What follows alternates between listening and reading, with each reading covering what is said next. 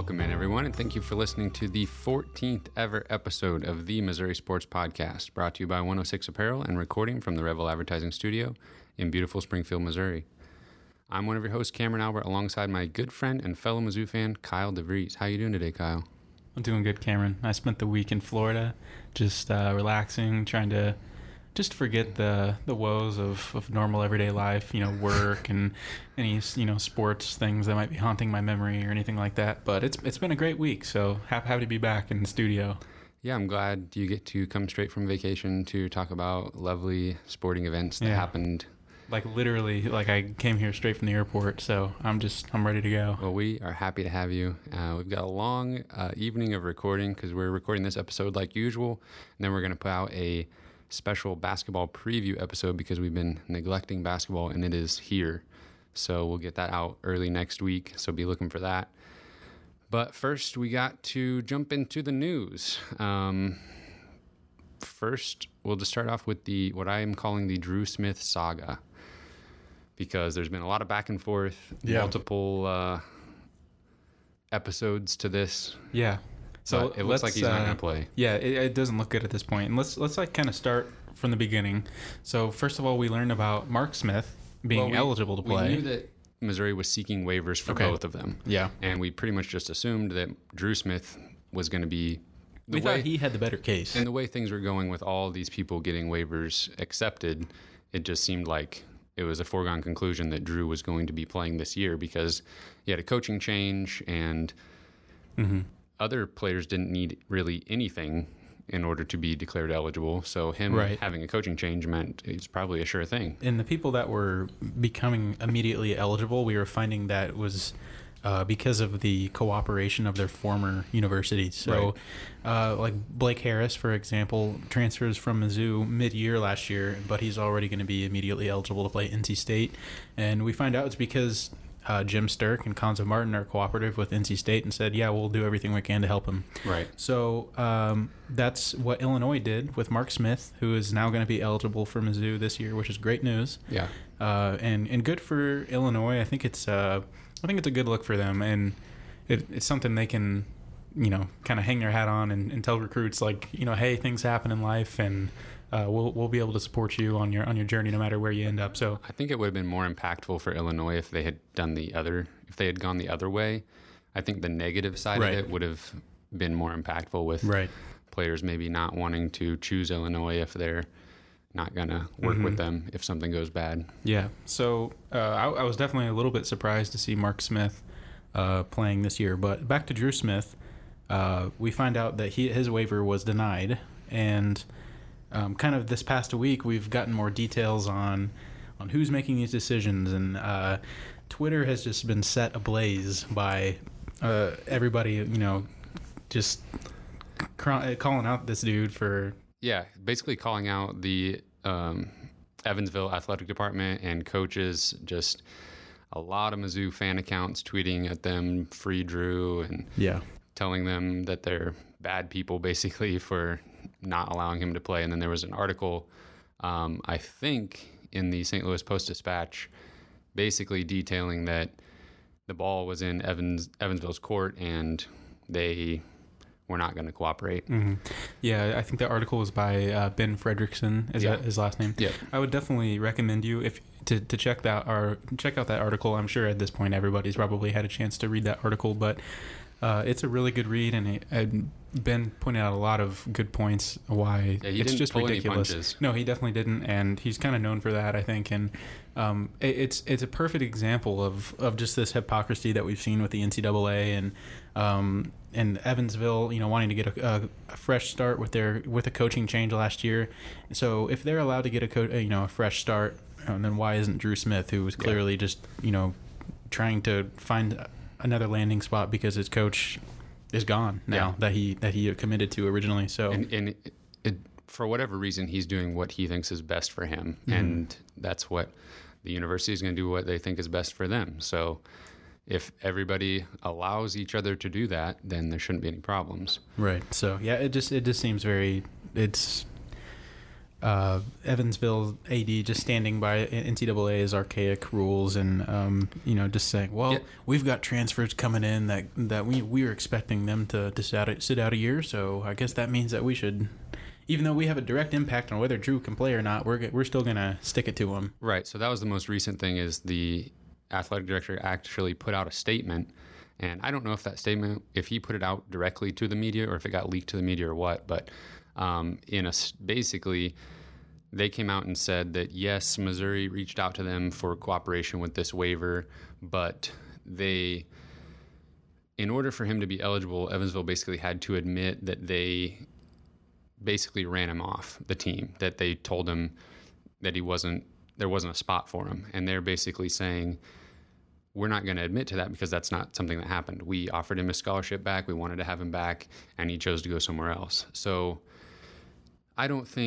nobody thinks that Illinois ran off Mark Smith. Nobody thinks that Missouri ran off Blake Harris. Even if that actually did happen, nobody thinks that.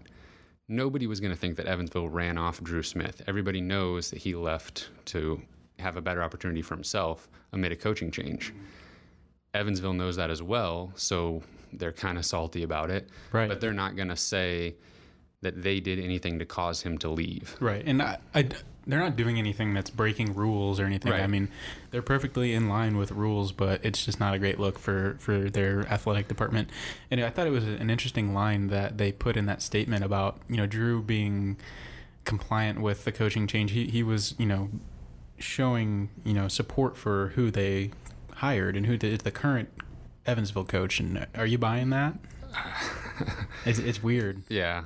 I mean, I think because he left he said that he was going to transfer just a few days after that coaching change was officially announced. And then they had another graduate transfer leave, Ryan Taylor, who's going to be at Northwestern this year. So definitely, I mean, if Drew's kind of looking around and seeing the coach that recruited him leave, the best or second best player on the team along with him leave, he's going to try to find a spot for himself. He's seen his teammate go to a Power 5 program and thinking, I can probably do the same.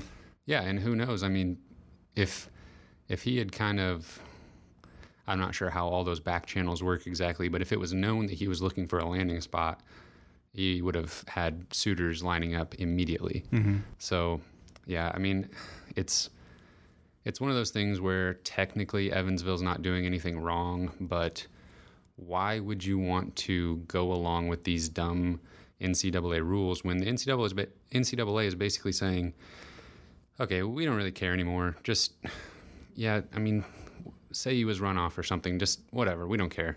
That seems to be what they're doing, and most teams are like, yeah, sure, we ran him off, let him play. Like, I feel like, I don't know, it's technically you're lying because if you didn't run him off, but you're doing what's best for the student athlete. Exactly. So, yeah, so, typical NCAA making millions and upon millions of money off of the student athlete, and then they're the ones that are penalized for things like this. But it actually looks like for once the NCAA is being, the rational party here and just saying, you know what, we're just going to... Well, the NCAA could still just grant the waiver. Yeah. I mean, I guess they could jump in, but like we stated earlier, I mean, Evansville technically isn't doing anything against the rules, so right. NCAA isn't going to jump in and go against their own rules. But they could just say, hey, from now on, guys can play. They could make a new rule. Yeah. Right. Yeah, so that's an interesting situation to monitor, and I guess it hasn't been official that Drew Smith is going to be out this year, but after that, I think it would that take statement coming out. They were pretty much doubling down. Yeah, they definitely were. Yeah. So at this point, I mean, it's not the worst thing in the world. Drew gets a year of development and a year to get familiar with Missouri staff and all that kind of stuff. So we'll have him for 19 and 20. Yeah, it'll be something to look forward to. It's not the end of the world. Maybe it'll get Jonte to stay and play another year. Oh, man, don't even get me started on that. Sorry. But, I mean, props to the Mizzou fan base, though, who, I mean, you guys really... They are the reason that statement came out. No, you're exactly right. Everybody showed outrage and rightfully so, and everybody kind of just pestered them basically. Yeah, just got together and it's like, hey, we're not gonna let this BS stand. Yeah. So we're gonna do something about this. So props to you guys who who helped in that cause. Yeah, that was pretty cool to see. Another piece of basketball news, just a quick note, Malik Hall announced that he is committing to Michigan State, so that's another guy that Mizzou was looking at. We talked about him several times here on the podcast, but he's joining another Mizzou recruit, or former recruit, Rocket Watts at Michigan State, so they're putting together a pretty nice class. There. Yeah. Two guys that will most likely play a couple years in college and get really good before they go pro potentially. So, and last bit of news that I have, kind of a slow news week. Emmanuel Hall is back on the depth chart for Mizzou football.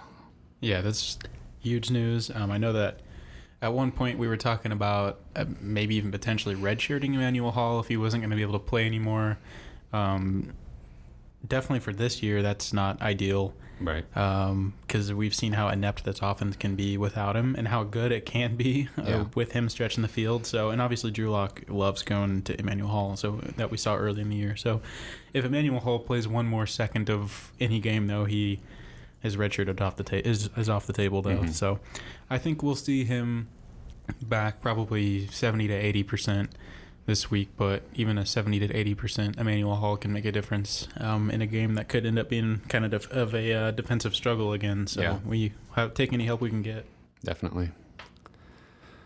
Well, that's all the news I have. So I don't know if you're ready for this, but we need to recap this Kentucky game. Got to do it. Producer Cameron, you're in for a treat because having not watched this game, you get to see how it unfolded and just strap in. Ready for the rage. Okay, so it'll come. At the beginning, nothing crazy happened. Kentucky kicked a field goal to start things off. It was 3-0 Kentucky.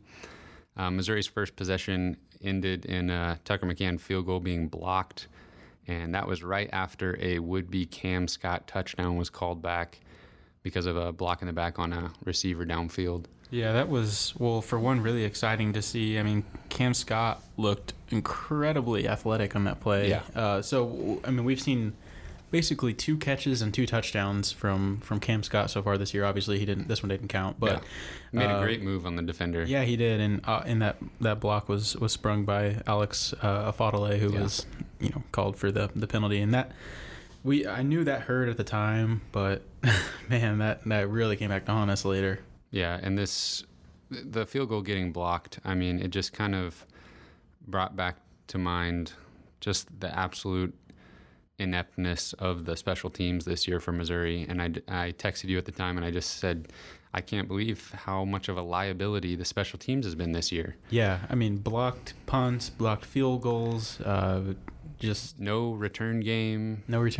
Yeah, it's special teams has definitely been probably maybe our worst unit all year, for and sure. That's saying a lot considering how bad our secondary has been at times. But it's interesting to think about considering Andy Hill has been coaching at Mizzou for a long time. He's coached wide receivers and special teams, quarterbacks. He's kind of been everywhere, and you'd think that at this point he'd know what he's doing coaching special teams. Yeah, you wouldn't expect his unit to be falling behind the rest of the team and being a liability. And Barry Odom made kind of an interesting quote. I can't remember if it was right after this game ended or if it was sometime this week, but he made a interesting quote about the poor special teams play in this game, and he cited it was poor coaching, and that kind of, I don't know if that was kind of a knock directly on Andy Hill or if that was just him talking about the coaching staff as a whole. I'm not really sure, but there's one person coaching special teams, and that's Hill. So kind of an interesting comment there. I don't know if I'm overthinking that or not. Well, regardless, the special teams has not been good, and it was just kind of a disappointing start to the game when Missouri was moving the ball early, and as we'll see later, needed every point possible. Missouri's defense, though, it won't take us very long to start talking about them because on the very next possession, Benny Snell and the Kentucky offense went for it on 4th and 1 and were absolutely stuffed. Yeah. And as we'll see, this was a theme throughout the game, and it was fantastic to watch. Yeah, it was. And this was the matchup that we talked about so much last week, and we were excited about coming into this game, was Kentucky's got a great run game, and Mizzou's got a really solid run defense. And so one of these is going to give. Yeah. And it wasn't the defense. No, I really think Mizzou's defense, even throughout the whole game, stayed strong, and I'm not sure that we can fault Mizzou's run defense, especially for anything in this game. Absolutely not. The offense was clicking early, though. Missouri, after that stuff on 4th and 1, the offense got the ball, and they went 73 yards in 10 plays for a touchdown. That had a really nice completion to Jonathan Johnson for 30 yards, 20-yard run by Crockett, and then it ended with a 2-yard Crockett touchdown run, so it was 7-3 Missouri. And that was, I mean, I'll run through these next couple possessions here because that's pretty much all there was for the rest of the half. They traded punts, and then the defense again shut down Snell on 4th and 1. And then because of that, Missouri's offense had great field possession, and they were able to go sort of half the field. And they went for it on 4th and 1, got the defense to jump off sides, and then that ended in a Larry Roundtree 1-yard touchdown run, so it was 14-3 Mizzou. Yeah, and that was, I thought, a good coaching move. We haven't seen a lot of those this year, but I thought that was Don't worry, nice... They make up for it. A nice aggressive call to bring the offense out on 4th and 1, even though you were in easy chip shot field goal range. And I think I even tweeted this at the time, but I thought that Mizzou probably came out maybe not even attempting to run a play and just try to get them to jump off, and then obviously they would have 1st and goal if they did. And if they didn't jump off, then they would just take the delay of game and still kick an easy field goal. Right. But they did get them to jump, which was awesome. And I think I heard sometime this week Barry Odom on TJ Moe's podcast. TJ asked him, "Did you have a play called for that 4th and 1 play?" And Barry Odom said he did.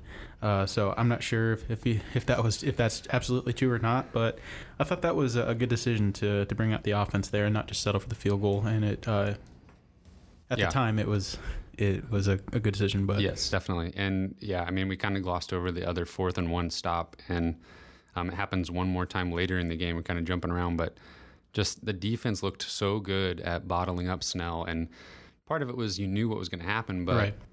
Kentucky's whole season so far, you've known what was going to happen in that spot, and they get it. Exactly. I've kind of wondered about that because they've been so one-dimensional all year. I'm like, well, how are they just running over these teams? But that's how good Snell is, and that's how good Mizzou's defense was in this game to be able to limit him so much. And he later on in the game, again, we're kind of skipping around, but he got stopped on a 4th down and got a penalty for unsportsmanlike conduct or something, and was out of the game for a lot of the third quarter because I think he was just that frustrated with how poor getting to him for sure. Right. So it was halftime, and strangely enough, they didn't play a second half. Missouri won the game 14-3. The SEC decided not to finish the game, and everything was great. Man, I should have known better. I mean, I was pretty happy at halftime. I was like, man, this is going great. We're beating a top 12 team 14-3. We're keeping them from doing everything they want to do. They've, every unit looks great right now. The fan base is going to be so excited. I know. It's this is these transfers on campus. Exactly. Kelly Bryant's on campus. Just everything is great right now. And Barry Odom's well on his way to get that first ranked win. TJ Moe's going to be able to rub it in so many people's faces. Oh my God. But none of that happened. No, they actually, unfortunately, did play the second half. And at the beginning, to start the second half, the two teams combined for 9 consecutive punts. Then that was stopped. That streak was stopped by Kentucky going for it on 4th and short and getting stuffed again. Then Missouri's 6th punt of the second half was returned 67 yards for a touchdown, but they failed the 2-point conversion attempt, so then it was 14-9 Mizzou. And I don't think I've ever seen two teams combined for 9 consecutive punts before. No, it was really not a very exciting half. Even if Mizzou wins this game, it was not exciting football. I was okay with it because we were still, had a 2-touchdown lead, and I did think that I kind of wondered later on in the game. I kind of wondered, is Mizzou just playing to not lose? But I will say they went for that trick play at one point. It didn't work. At least so early on in the third quarter, it looked like they were still playing aggressively, trying to keep scoring, but they just weren't successful. Yeah, there weren't any, up to this point, there weren't any play calls where I was like, what are you doing? Like, why aren't you trying to go win this game? At this nothing glaringly bad was happening. It was just like... At this point, it was just Kentucky playing great defense. Yeah, and the offense just could not do anything. Mm-hmm. But that punt return for the touchdown was troublesome. And what was, like, 5 minutes left or so in the game when that happened? Not a lot left. Yeah, that was, like, kind of knocked me out of my sleep. Like, oh, wow, this game, like, is not over at all. And you just giving away it was free one points. of those things where it's like, of course, this is how they're going to get back in it. Yes. The defense, it's not going to be because the defense... Special teams again. Yes, exactly. It's not because the defense broke down. It's not... It wasn't even a turnover. It was the special teams just losing a guy. Just kind of falling asleep and kicking it right to him. But, I mean, I don't know. When you're punting that many times in one half, I mean... Fatoni had been playing great. Yeah. He had some booming punts, if you will. So, Missouri went 3-and-out yet again, and at that point I was thinking... They're going to find a way to lose this because the defense can't. The defense isn't going to hold this team to 3 points. I mean, the defense had only given up 3 points, and that's unrealistic to expect. So, well, at some point, AC gets an interception. Did you already pass that point? No, that's okay. Gotcha. Next, yeah. When I was thinking that Missouri's probably going to lose because the defense can't hold them forever, that's when AC got the interception, and I was like. Wow, like it finally happened where we made a stop and like we're gonna close out the game and like it's like we finally did it. Yeah, like we faced adversity and we bended and don't break. We're gonna overcome these bad special teams plays. Yeah, the defense is gonna step up. There was a bad play that we recovered from. Yep. AC and we don't know how things would have gone without the call during the interception, but he returned it into Kentucky territory, and that was all called back because of a pretty weak block in the back call. The block probably wasn't even necessary for him to get some return yards because it was you're blocking a wide receiver who probably wasn't going to make a very good tackle in the open field. Stop blocking people. Just don't touch anyone, please. So. I still felt awesome about this interception, and there was about 2.5 minutes left in the game, and you got to get one first down, it's over. And Kentucky started using their timeouts. Crockett ran the ball on first down for 4 yards. He ran the ball on second down for 4 yards. Kentucky used 2 timeouts. They had 1 left, and producer Cameron, do you know? Have you ever seen Drew Lock on a designed rollout? Intending to pass the ball to Jonathan Johnson, particularly in a big spot in a Missouri game? I'll give you a hint. They did it on 4th down against Memphis and actually converted it. Yeah. And Jonathan Johnson made like a spectacular catch just to like convert it. And we talked about even though that play worked, we hated it. And everybody around us grumbled. Yeah. Now I definitely know. Well, on 3rd and 2 with 1:41 left in the game and Kentucky down to their final timeout, Drew Lock rolled out and tried to find Jonathan Johnson through an incomplete pass, forcing a punt and letting Kentucky keep their last timeout for their upcoming drive. Stopping the clock, keeping them from calling a timeout. Jonathan Johnson apparently runs a wrong route. Drew had the option to run, but apparently didn't and kind of froze up. And so everything goes wrong, and it's a terrible play call. Even if it goes right, I think it's a terrible play call. Yeah, but it didn't go right, and so now it's a god awful play call, and it may decide Barry Odom's future. And now Missouri has now gone 3-and-out on all 8 possessions that they had in the second half. I've never seen that before. I don't know if I've ever seen a team not get a first down in a half of football. No, unless it was like Delaware State against Missouri like 2 years ago. Yeah, in a conference game. Right. Like, oh my. So at this point, Missouri still has the lead. Missouri's still winning. And I mean, all they have to do still is just stop Kentucky one more time, and just keep them from driving like 70 yards down the field. It needed to be. And they had to score a touchdown. Yeah, and it needed to be, they had to drive 81 yards in 1:24 with 1 timeout. With I wouldn't say terrible. With a quarterback who's really struggled this year. Yes.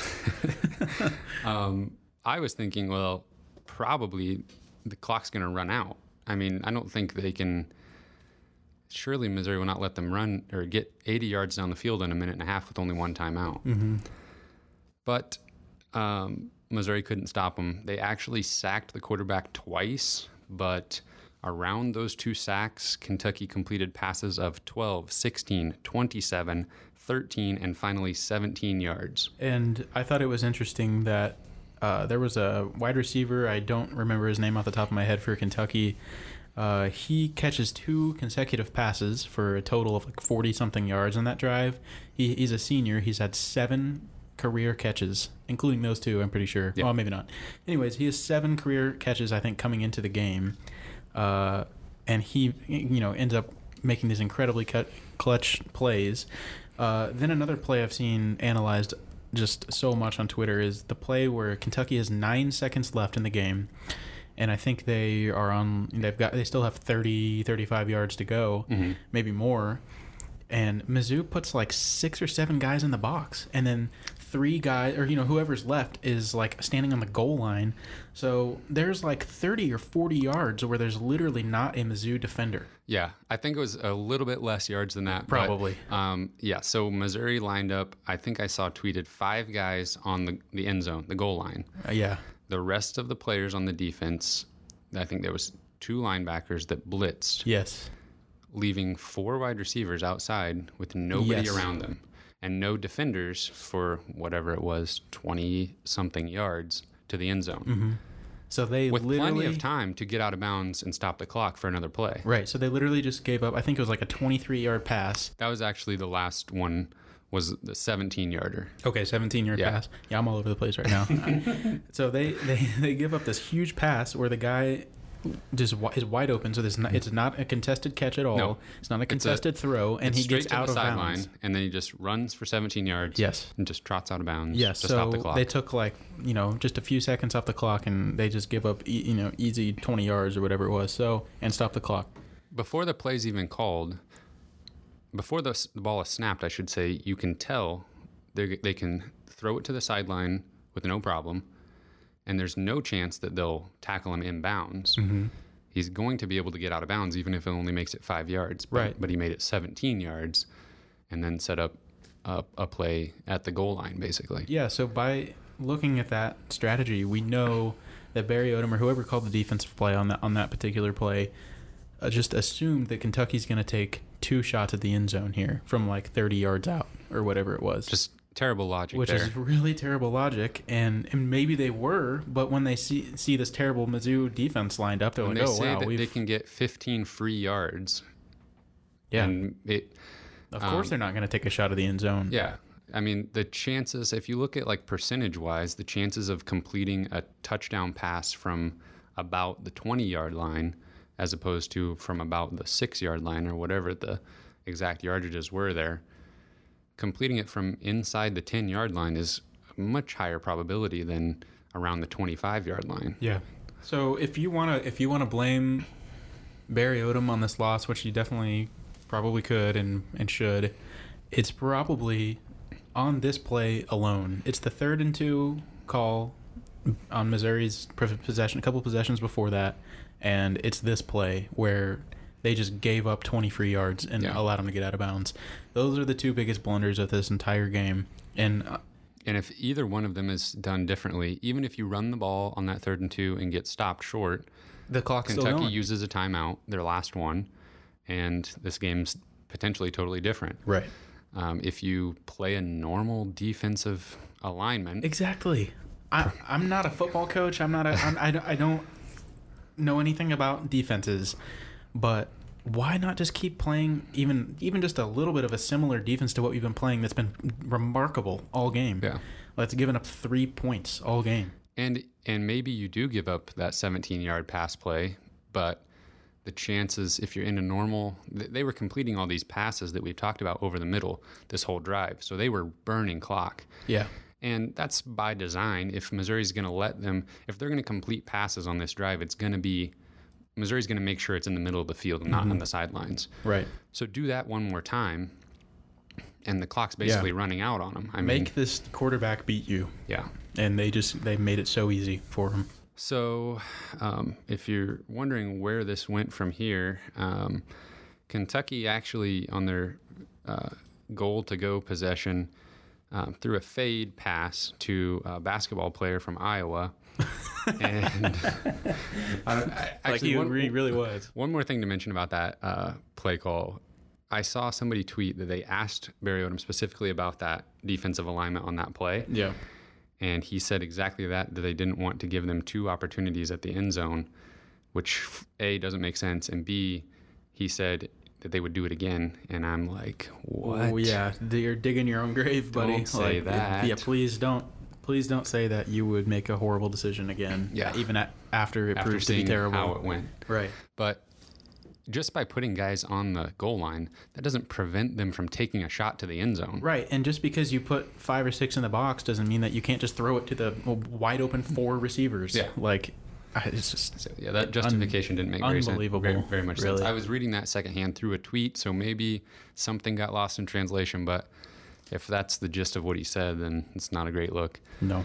But yeah, this player that that Kentucky trotted out to attempt this fade pass for the win literally was a transfer from Iowa who played basketball. So and didn't he have like 0 catches this year? He still has 0 catches as a Kentucky football player. So unfortunately, it was DeMarcus Acey that was called for pass interference, and I've watched the replay probably 75 times, and honestly, when I watched it in real time and just kind of happened to see DeMarcus Acey a little bit, I definitely thought that's defensive pass interference. I was not surprised when they threw the flag. Right. I was like, there was so much contact. It looked like Acey was all over him. And I was like, well, we're going to get PI.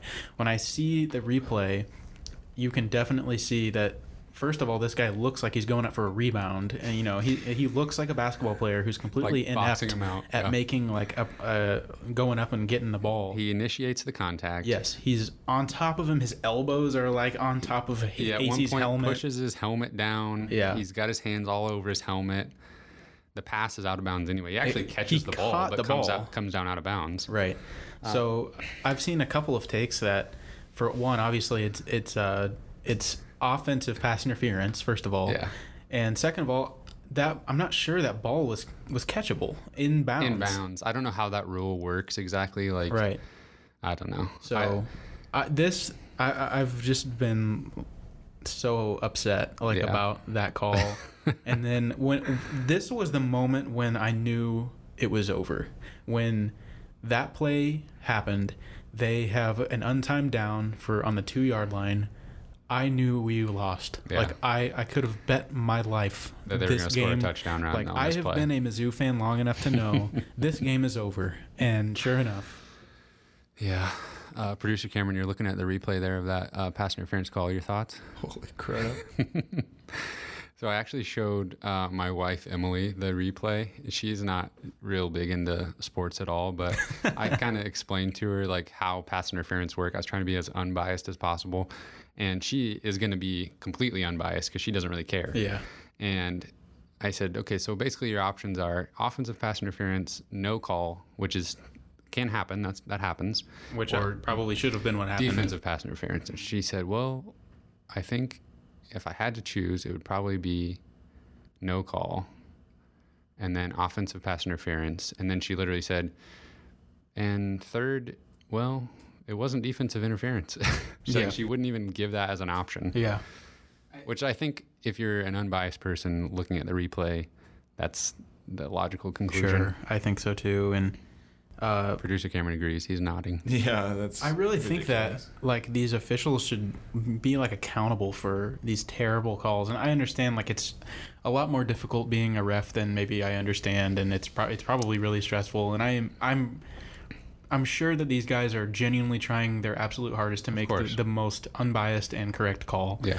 But they've got to realize that they made a terrible call, and this could literally decide the future of a coach. And they pretty much, and Missouri should never have been in this position anyway. They should have put this game away a long time ago. It's really easy to talk about this call as being the thing that lost them the game. But this game should have been over right then and there. Yeah. It should have been a no call, or it should have been an offensive pass interference, and they should have... Either one ends the game. Right. Yeah. So they have to understand that a bad call here really can influence the future of like a human, you know, and I don't know. Yeah, and that's the Mizzou fan in me wanting so badly that this call, wanting to, you know, I wanted it to go the other way so badly. And that's something that, like with calls and the referees, and something that's just always something that you can look at as making a huge difference in a game. Right. And it's just really disappointing sometimes. I mean, when you look at overall college football in general, and you look at replay systems and, I don't know, just all the efforts that they actually do put into getting calls right, the thing about sports that just is so frustrating is just that stuff just happens and it's just incorrect, and you just have to live with it. So let's think about, I know this is like getting way off of this game thread here, but like, let's think about some of the like massive like officiating blunders we've seen just this year. I mean, first of all, the thing that sticked out to me is in the Georgia game when the Georgia receiver dropped the ball for the end zone. We looking back on that, probably should have not been a touchdown. And potentially is 6 the other way. Exactly. And there was the one play where I'm pretty sure Tucker McCann made a field goal in the South Carolina game, and they just said it was missed. It was really close, but it sure looked like he made it. Right. And pretty much the only thing that I can think of that has gone our way, and surprisingly, is the call in the Purdue game when Jared Sparks I guess dropped the touchdown catch, and I really think they made the right call. Yeah. And it saved us. But I absolutely did not expect them to make the right call. That's the only time all year that in one of those big moments has gone our way. And we won that game. Yeah. And every other time that it hasn't gone these big calls, we lose. Yeah. So it absolutely can make a massive difference in the outcome of these games. And it's something that you can look at that's concrete, and it says this is wrong and it should have been this way. Getting a first down sometime in the second half is kind of in the abstract because you don't know what comes of it. But if that's called offensive pass interference or there's a no call, then the game's over. But as we know, the game was not over. Kentucky had the one untimed down, and they got a touchdown pass. Looked really easy. There was a push-off, but some people are saying that's legal within 5 yards of the line of scrimmage. I don't really care. I didn't look into the rule, but it may be legal. I don't really know. Yeah, and I probably shouldn't even say this since I don't really know much about it. I'll just start talking. I saw one thing on Twitter about this, maybe later that night after the game, or maybe it was the next day. And I'm sorry, I can't even cite the Twitter account I saw this from, so I apologize. But I saw somebody mention that the back official actually threw his flag and then proceeded to pick it up. So is that maybe he thought it was a push-off and then realized that it might have been within 5 yards of the line of scrimmage? I saw that as well, but also I think there was a penalty against a Missouri player at basically as the play was ending. A Missouri player took their helmet off on the field and got called for whatever that penalty is when you take your helmet off. So it could have been that. So I'm not exactly sure, but I did see that as well. Okay. But yeah. Did they make them kick the extra point? I don't think so. When I was just watching this, I was like, 9 points. Obviously, that's I don't know. Probably not going to matter, but I'm just curious. I don't know how that works exactly with an untimed down. If it's just since it was like the end of the game. Can they just decline? We don't want to kick it. But I think it's because it was an untimed down. Yeah, you're really right. Well, I don't know. I don't know how that works. I don't either. I know in the NFL they have to kick the extra point if it's going to matter. You want to be our research team and get on that? You want to see if you can find that answer for us? What that is? So, go ahead. Missouri is now 4-4. They're 0-4 in SEC, and they are alone in last place in the SEC East. Yeah, I have to admit that this is probably the most disappointed after a game I have ever been in my entire life. And that goes for any sport of any team. Do you remember the Chiefs last year? Yeah, I do remember the Chiefs last year. But I have to say I'm probably a bigger Mizzou fan than Chiefs, but still, the Chiefs have hurt me many times over the years as well. But no, this was just like we've had some crazy moments this year where it's just like so like weird and unexplainable and really bizarre. But this was just like another level of disappointment where I was just like utterly speechless like when this game ended, where I was just like this is officially like I might believe that we are cursed fan base. Like I would accept an argument in favor of that we are cursed, because it just never ends. These weird, like, does this happen to other people? Surely, but it seems like it's only us. Well, Clemson always Clemsoned before they won the national championship. True, so but at least they were there. That's true. So I thought it was kind of funny, but not funny, seeing some former Mizzou fans Mizzou players, tweeting and their disappointment. But I think it was maybe Lucas Vincent that said like unbelievable yet all believable, all too believable. I think at I the saw same Russell time. Hansbrough like say he was gonna like jump off a building or something. Like it was just like I've said. You don't see responses like that from any loss. No, and so this was clearly on another level. And it was just like the cherry on top of just the weirdest like season so far, of just so many weird moments, and just like of course like this happens in a game that was so big, and we had such a great matchup and really gotten our hopes up for, and it played well all game and really felt like we were the better team. And so allow me to attempt to make you feel better. Was that the north end zone, by the way, that they scored their final touchdown in? That was... Or wait, isn't it the south? Which one is like cursed? Is it the south end zone? We're such bad Mizzou fans. I shouldn't have said that into this microphone. Can you edit that out? We're too young. I shouldn't have said that. Can you get on that research team? I did find the other thing. Okay, what is it? This is from the Oklahoman. From I don't know Texas if we can trust this. game. Okay. If a touchdown is scored as time expires, the period can be extended for a try, except if it happens in the fourth period and the points would not affect the outcome of the game. Huh. What's the... So apparently you can't return now. Which I think that's only recently an NFL rule too. So I don't know. But there you go. So it didn't matter. Nope. Yeah. Where were we before that? The way the former players were reacting and everything is just like unbelievable. But yeah, I'm going to try to make you feel better. Okay, let's hear it. So Missouri has lost to Kentucky, Alabama, Georgia, and South Carolina. 3 of those teams have a legitimate shot at making the college football playoff. 3 of those 4 losses are top 10 teams in the college football playoff rankings.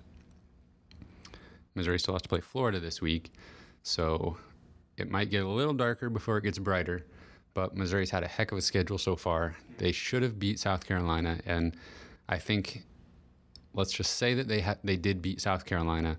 We're looking at 3 losses against top 10 college football teams in the nation at this point, with Vanderbilt, Tennessee, and Arkansas still on the schedule. That's much more palatable. Of course, they didn't beat South Carolina. They are last in the SEC East. But they've played every good team. Yes. Yeah. And if you look at, I was looking at just the SEC standings and points for and points against, and the 3 teams that they play to close out the season are not very good. No. So now Mizzou's got to get it together and realize, well, we still have, maybe something to play for. We still have a chance to win 8 or 9 games if we win out. I mean, take Florida off the table. Chalk that up as a loss. Win their last 3 games, they're at 7 wins. Win a bowl game, they're at 8, which is an improvement over last year. And everything's okay at the end of the season. Yeah, I don't know if much of the fan base would agree with you on that one, but I do appreciate your positivity, and I will agree that Missouri has had an absolute gauntlet of a schedule this year. And if you just maybe sprinkle in, if you take those 3 games that we're going to close out the season with, put one of them after the Georgia game, put one of them after the Alabama game, and then close out the season with one. Yeah. The record looks better the entire time. They're probably never last by themselves in the SEC East standings. So part of it is just kind of how the schedule has fallen. Yeah. And I do think they still have a legitimate shot at Florida this weekend. I do think they do. I agree with you. And I think that Mizzou is better right now than they have been probably in a long time. I think they're probably better than they have been since 2014. 2015, offense was trash. 2016, their defense was trash. And so and same as probably 2017 as well. Yeah. So they're making some pretty weird bad mistakes right now that are costing them games, but they are 1 or 2 plays away from some of these really nice wins. Yeah. So and being in a legitimately really close game down to the wire against Georgia if a few things bounce their way. So I'm trying to just get some positivity going because we still have to talk about Florida. There's a decent chance they're going to lose and be 0-5 in conference. So but there's a light on the horizon. There is, but safe to say that this Kentucky game will probably stick with me for the rest of my life. Like as a game that I will always put it on the list. On. Yep. Well, let's talk a little bit about Florida then. They are 6-2, 4-2 in the SEC. They had losses against Kentucky and Georgia. They beat Mississippi State on the road and then had a really big win at home against LSU. One thing I noticed when kind of looking over their stats and their season so far is they are really, really similar to Kentucky. But stick with me here. They are worse at the things that Kentucky is good at, but better at the things Kentucky is bad at. So they're not as prolific a run offense as Kentucky, but they're a slightly better passing offense. They're not as dominant of a defense, but their offense is a little bit better. So they're scoring points against bad teams in the SEC, which we haven't exactly seen Kentucky do. They are going to grind out a victory, less than 30 points every time, but Florida is going to put up 30-something in a win. They just did that recently in a win against Vanderbilt. So I think it's still, we've talked about it time and time again, that it's a decent matchup for Missouri because Florida's passing game isn't anything to be scared of. So it's going to come down to just execution, I think. I mean, I think it's going to be a close game. I think it's potential for another heartbreaker if Missouri is up ever. I think they'll keep it close because Florida's offense can't really put anybody away. Yeah, and honestly, at this point, I don't want to have a defeatist attitude, but Florida is a good team. We're playing them at home. They've, like you mentioned, have had some really nice wins this year. I know you've been high on them even before the year. At this point, I think that even if Missouri is competitive in this game and shows some fight, I will credit them because they came back from the dead to come back and just play this game. I didn't even think about the after effects of such a devastating loss. I don't know how you rebound from that. I literally don't know how you come back from the worst loss probably all of those guys have ever experienced. Yeah. So this is maybe where Barry Odom has got to get his team together, and if they can come out and fight, if they can get a win in this game, it saves Barry Odom's job, I'm pretty sure. And if they can close out the season decently well, I think Barry Odom can single-handedly save his job in this game if they win. If they don't win, I don't know, but it would be great to see them at least come out and fight and show some resiliency. I think they've kind of shown, Missouri's kind of shown that their floor is sort of just being lulled into playing the other team's style of game. And I think Florida kind of does the same thing. They will kind of slug it out with the team, but also try to outscore them if it's kind of a shootout. So I think we may see some points be scored because Florida they always have incredible athletes all over the field. And even when those athletes don't necessarily click into an amazing team, they still put up numbers. So, I mean, Florida's given up 22 points per game in the SEC this season. That's 10 points worse than Kentucky was giving up. So that's crazy. 12 points a game. Yeah. Kentucky's defense is ridiculous. Yeah, so Missouri actually put up more than the average on. And they didn't get a first down for an entire half. Yeah. But Florida's also scoring 26 points per game, and Kentucky is a bit lower than that at 20. So I don't know. I think I'm ready to give my prediction. I think Florida will win, but I think it'll be close. My prediction is 27-24 Florida. But I think there's a path to a victory for Missouri. It's right there. I mean, it's been there all year. Just play your game and execute, and Drew Lock needs to have a better game. I mean, we didn't even talk about his stats specifically, but he was pretty terrible. That second half really tanked his stat line. Against Kentucky, he was 15 of 27 for just 165 yards. So he doesn't necessarily have to be great, right, for us to win this game. I also agree that Florida's going to win this game. If Emmanuel Hall is playing, if he's healthy and is effective, I think we legitimately have a shot to pull this off. If he's not, I don't think that we're going to win this game. But I think that Mizzou's going to be competitive for 3 quarters, and I think Florida pulls away at the end. But I also think that Mizzou's offense may continue to struggle against. We've seen it a million times that Mizzou's offense struggles against good defenses. So I'm going to say Florida 28, Mizzou 13. Yeah, that's a perfectly reasonable prediction because I don't know why we would expect. Literally, this is the last chance, barring a decent matchup in a bowl game, for Drew Lock to have a big win. Mm-hmm. Why we would expect it to come against Florida on the road, I mean, I don't know why anybody would just expect that to be the case. Yeah. I was right there with anybody expecting Missouri to beat Kentucky. That made perfect sense. Right. But we've seen it so many times that they will compete with these teams, but just not pull it off. So, yep. And you're exactly right. And I thought about this a few days ago that this truly is. I mean, Drew Lock has been here 4 years. He's broken all these crazy records. He's probably going to be a first round, potentially a top 10 pick in the NFL draft. But he doesn't have a win over a ranked team in 4 years of being a starting quarterback.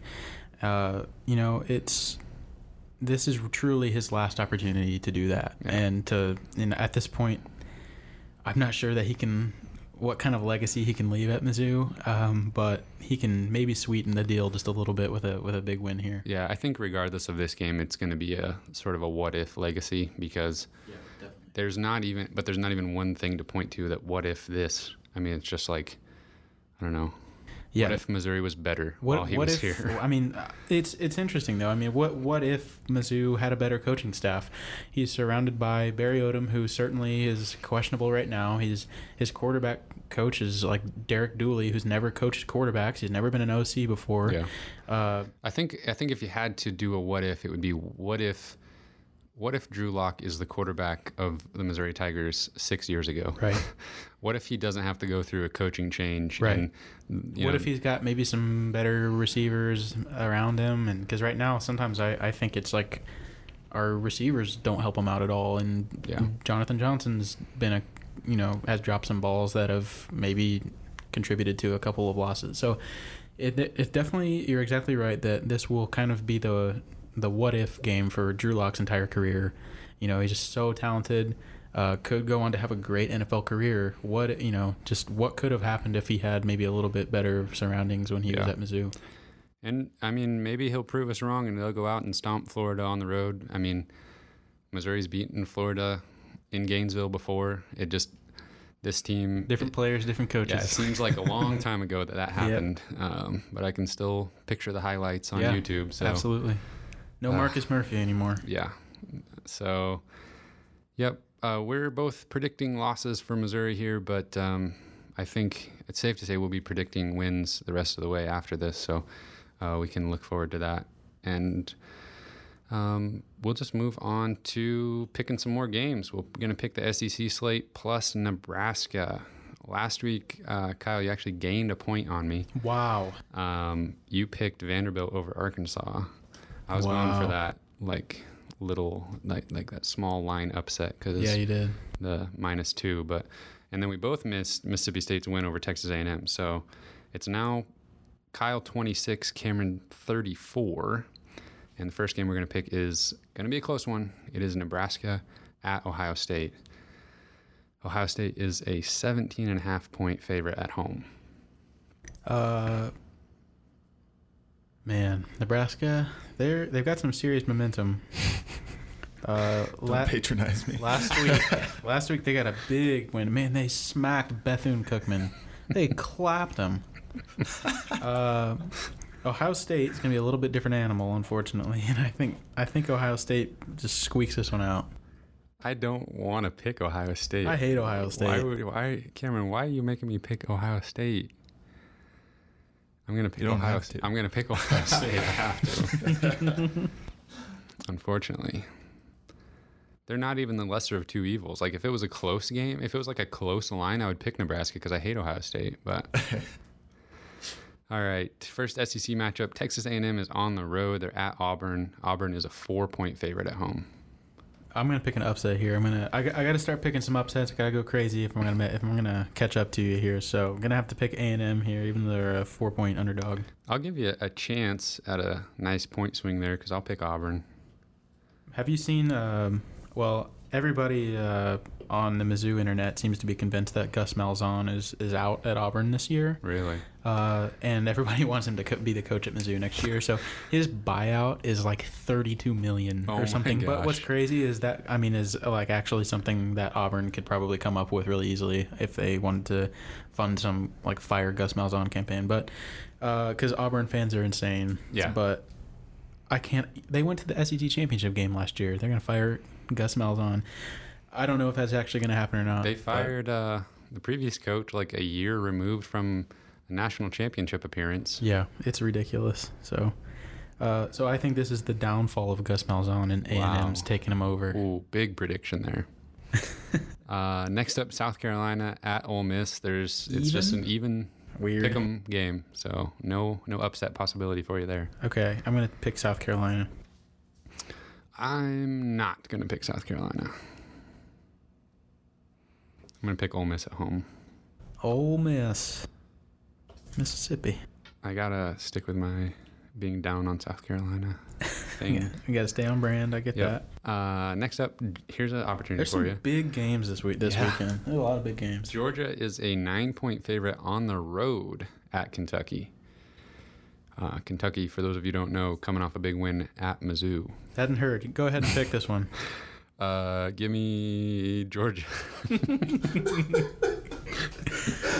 Okay. Yeah, there's no way Kentucky wins this game, but I still might pick them just to get lucky if I can pull an upset on this. There's no way Kentucky wins this. I'll take Kentucky. Give me Kentucky. Oh my goodness.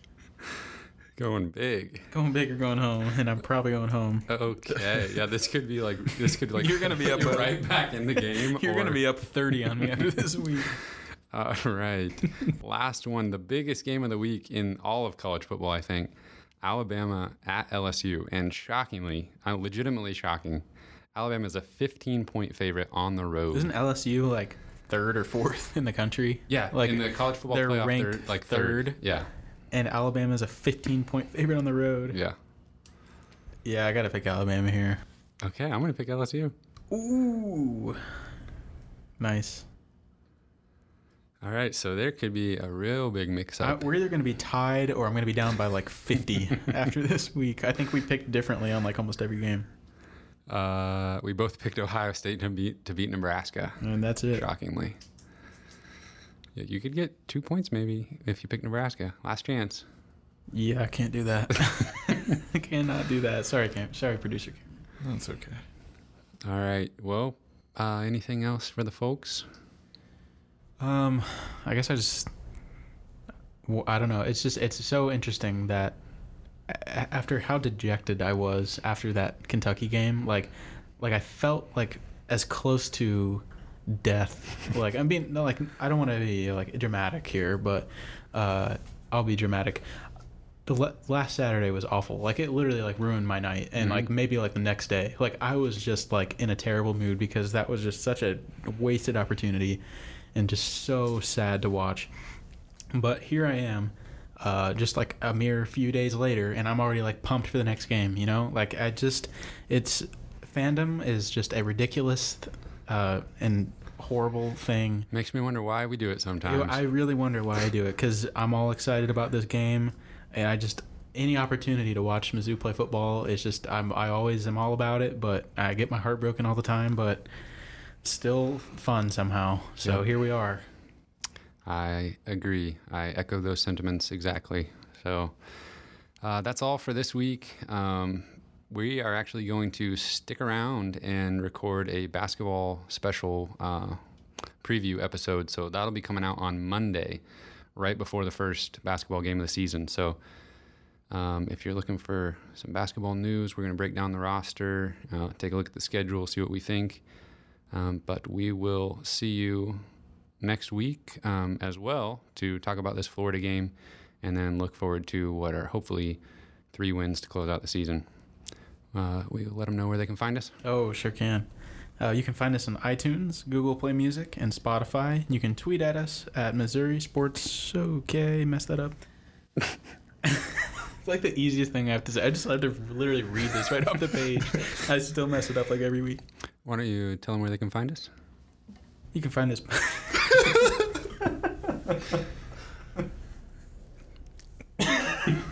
Just send them out. All right, you can find this podcast on iTunes. Send them out. Say who are you sending? And you can find me on Twitter at C_Albert08. Thanks everyone for listening. Kyle messed it up too many times. We will see you next week. iTunes, Google Play Music, and Spotify. You can tweet us at Mizzou Sports 1 and email us at MissouriSportsPod@gmail.com. No. And you can find me on Twitter. What was that little like? I already said it all. It's over. Stop the tape. We're done.